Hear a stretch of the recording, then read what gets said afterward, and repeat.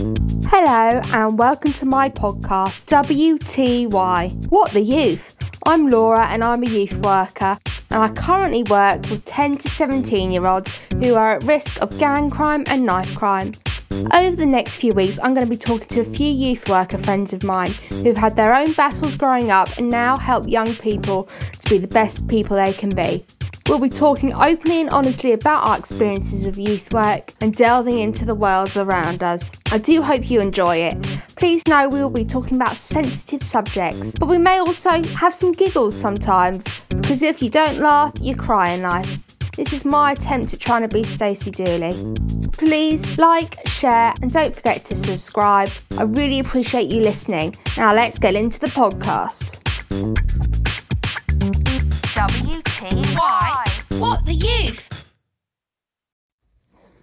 Hi guys, welcome to this week's podcast. I hope you're all okay in this crazy COVID world that we live in. I'm loving autumn. I'm loving the squelch of my wellies on the leaves and the fires. I just hope you're all doing well. If you're new here, welcome, and if you come back, just thanks so much for joining in on this little journey I'm going on. So this week, very excitingly, I'm joined by a TikToker called Cheryl, and Cheryl is autistic. And I just want to give awareness to autism in girls this week. So this week we're going to be talking all things girls and autism.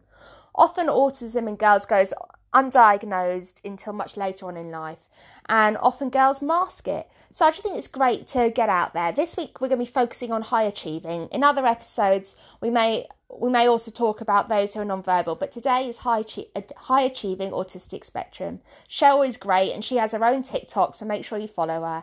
Anyway, let's get into the podcast.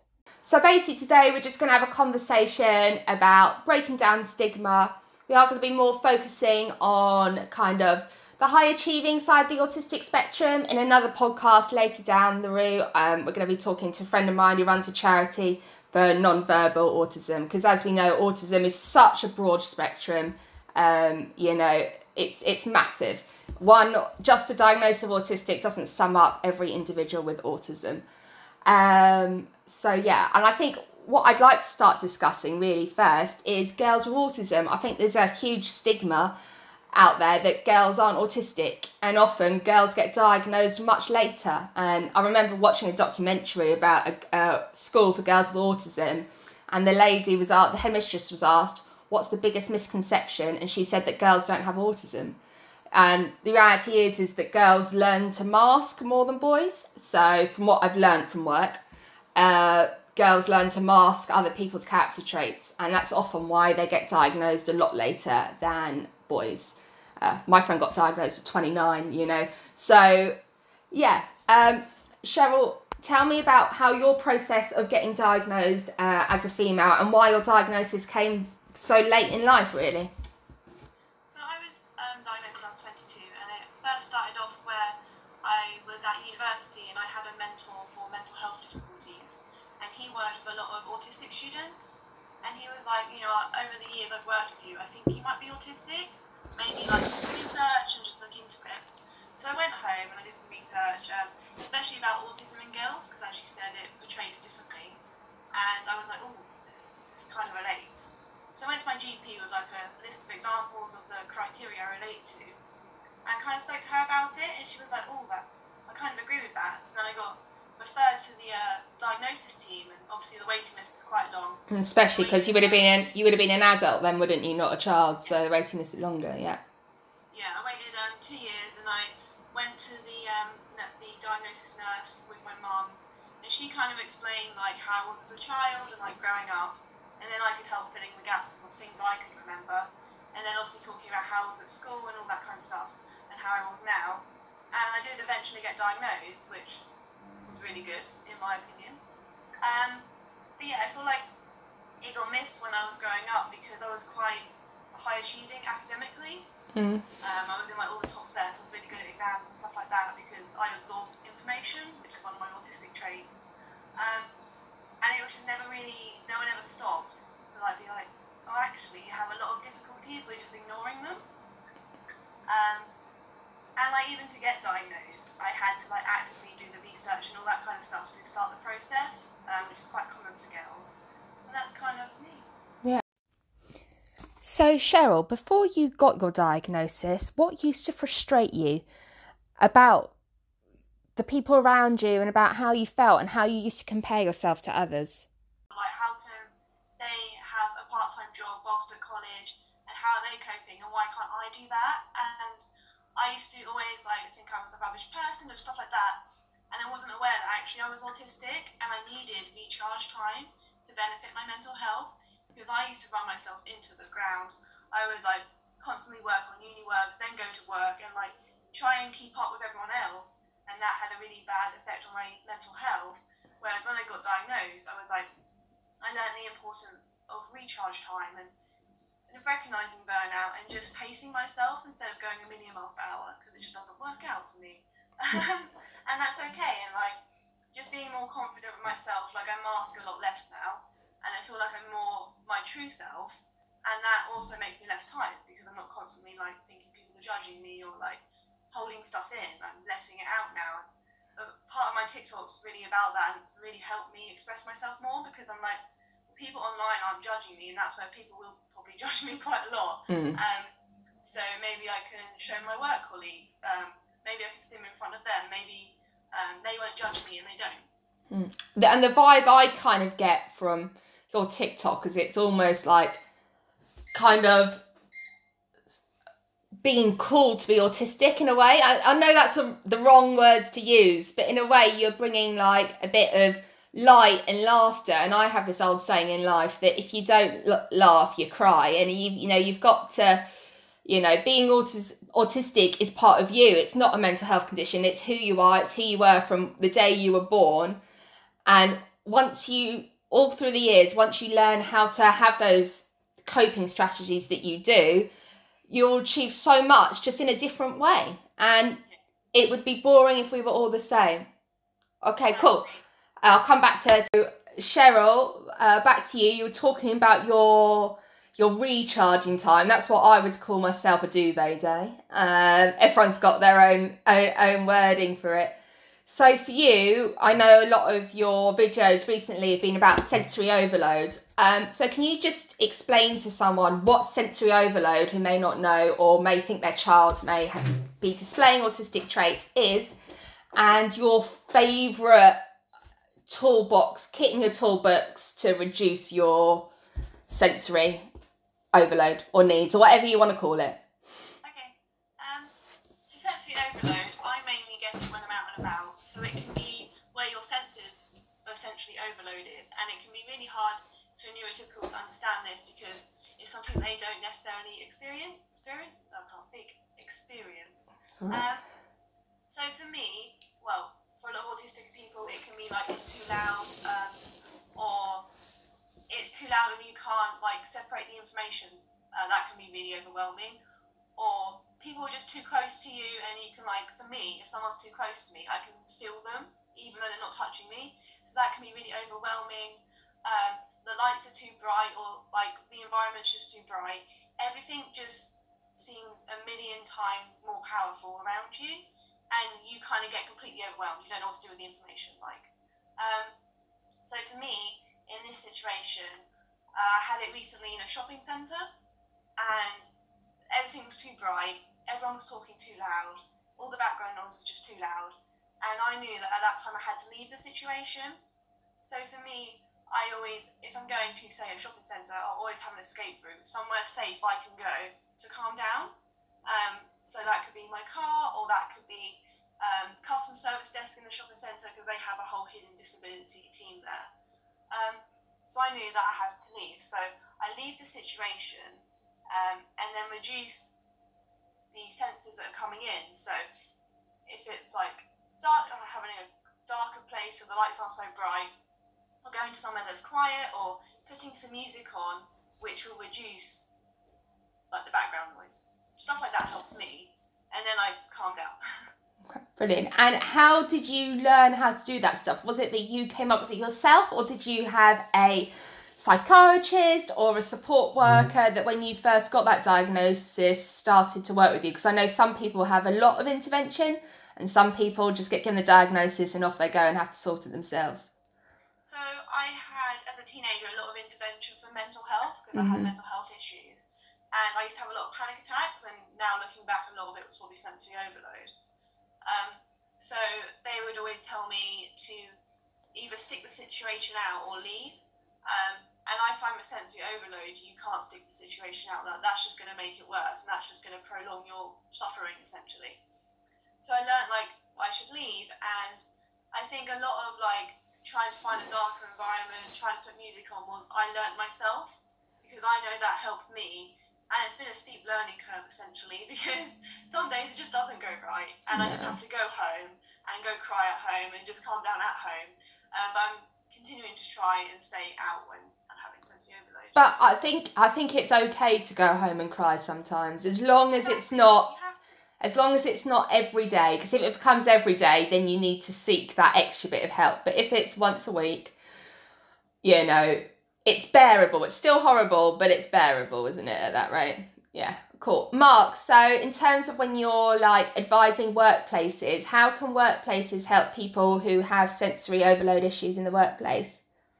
So I think, as this is kind of youth work, table again, as this is kind of youth worky based, when you were at school, Cheryl, looking back, what could have helped you that wasn't around because you were deemed as this bright spark in school? What could have helped you to have not maybe triggered as much into the mental health path that you went down if people would have known about your autism?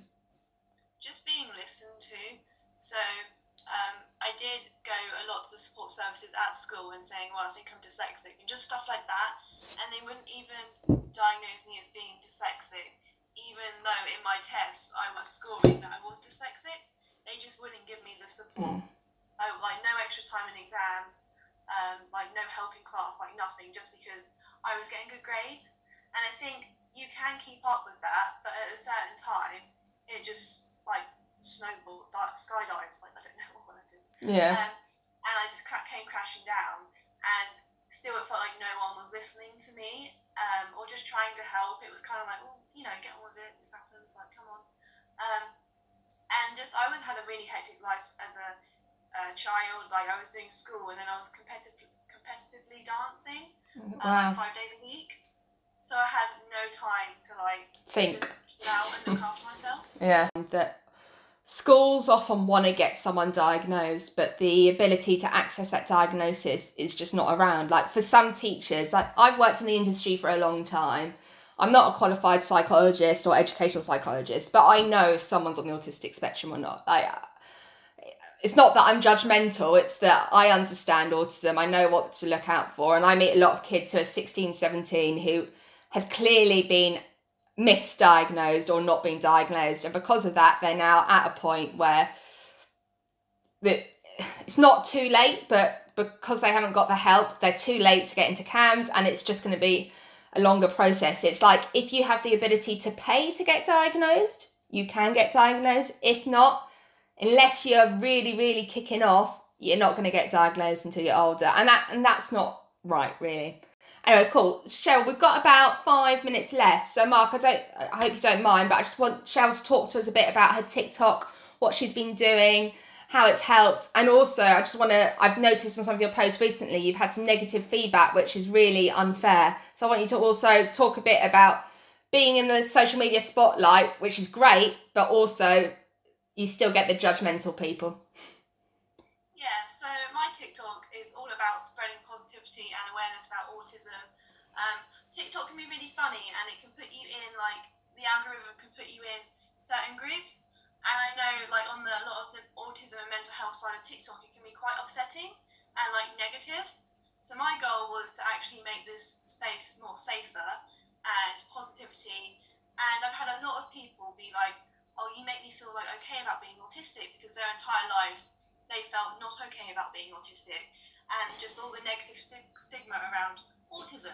Whereas I'm about the positive, and, like, actually, as autistic people, we have a lot of struggles, and I make people on TikTok aware of that, but I also show people that they can do stuff with their life, and there are coping skills that can help them live more independent life, and that's all I'm trying to do, really. I've had some negative stigma recently, people being like, not believing I'm autistic and like wanting me to prove I'm autistic and all this stuff, which I think is quite degrading. And it's not via my TikTok really, it's via other social media platforms. Okay. So I've had people like want my medical documents and stuff, which I am not going to give them. Well, it's confidential information. Yeah, pretty much. Yeah, well, I'm really sorry that you've had that, because I know I've shared your TikTok with some of my clients, and I think what you're showing is great. You know, you're showing that it can be hard, but also that it can be happy too. And, you know, with your, do you call it, is it strimming or strumming? What's the word? Simming. So just tell people a bit about that, all those kind of stuff that you're doing with that on TikTok. So stimming, for me anyway, is a way I outlet emotions or express emotions and get rid of energy essentially, because sometimes I'm just full of energy and I want to get rid of it. And stimming is a great way to outlet that. Movement's really important to me, and on my TikTok I do show a lot of that, especially, well, the other day I did a TikTok of me playing in the leaves because I love I loved that. I love the leaves. And I was just like happy jumping and stuff like that. And I think it's good to show that on TikTok because it makes people aware that this does happen, and actually it's okay to do that. Like, you shouldn't be self-conscious. Like, I'm still self-conscious if I do it in public, but it's helped me accept that and show other people that, because it's an important part of me. Prioritize yourself. Being autistic is tough, and there's a lot of challenges you're going to have to overcome. But prioritize yourself. Make sure you're recharging and just checking in on yourself. Like, are you doing okay? If you're not doing okay, do you need to talk to someone about it? Just trust yourself and trust what you're experiencing. And sometimes you're going to have to fight to be heard, but I think it's worth it in the long run, because you will find that person that is going to understand you and is going to try and support you. And just know that actually, if you're autistic, I think that's pretty awesome. And it does suck, but there's also some really good benefits. And yeah, I think you'll grow up knowing that there are great benefits of you as a person, and there's so much you can give other people that you never thought you'd be able to give them. Amazing. I think that's completely true. I think you've got to own it, you know. And the reality is that the autistic brain is a marvelous place. Like, when you think about all the celebrities that are famous because they've got the autistic spectrum in them, you know, the motivation that the brain may give you to focus on one subject. And it really does seem that there's been a shift in employers recently to try and actively recruit people with autistic traits, you know, those in the IT divisions and everything like that. You know, it's a brain worth having. And it's also important that people know that it's not always easy, and they may think you're a bit odd, but it's not that you're odd, it's just that you're you. And I think it's okay to be you a lot of the time. Okay, cool. Cheryl, where can they find you online? Not literally locate you, but you know what I mean. So my TikTok username is @_thislineismine. So I'm on there. My Instagram is also the same, and so is my Twitter. Oh, perfect. And of course, you'll probably share me around with your people as well, so appreciate it. Cheryl, keep doing what you're doing on TikTok. TikTok away, my darling. You bring a lot of joy. And just so you know, anyone who's on social media gets negative feedback. You're not the first person. Your best thing to do is to ignore it, if I'm honest. And, you know, keep doing your positive work, because you are going to help so many people, and especially young girls who probably feel like they're the only autistic girl in the school. And I think that's, you know, lots of boys talk about their autism. Girls don't, and often that will turn into self-harm and everything like this as they feel. And I think it's important to own it and see it's quite cool, to be honest. So yeah, thank you all for joining me today. It's been so lovely to speak to you. Hi guys, thank you so much for joining in with us today on this podcast. I hope that you found Cheryl inspirational and actually seen that having autism can kind of be cool. I'm so pleased that she's spreading awareness and making people feel proud of who they are. She's got close to 200,000 subscribers on TikTok. So just imagine how many lives that she's changing and making people feel confidence.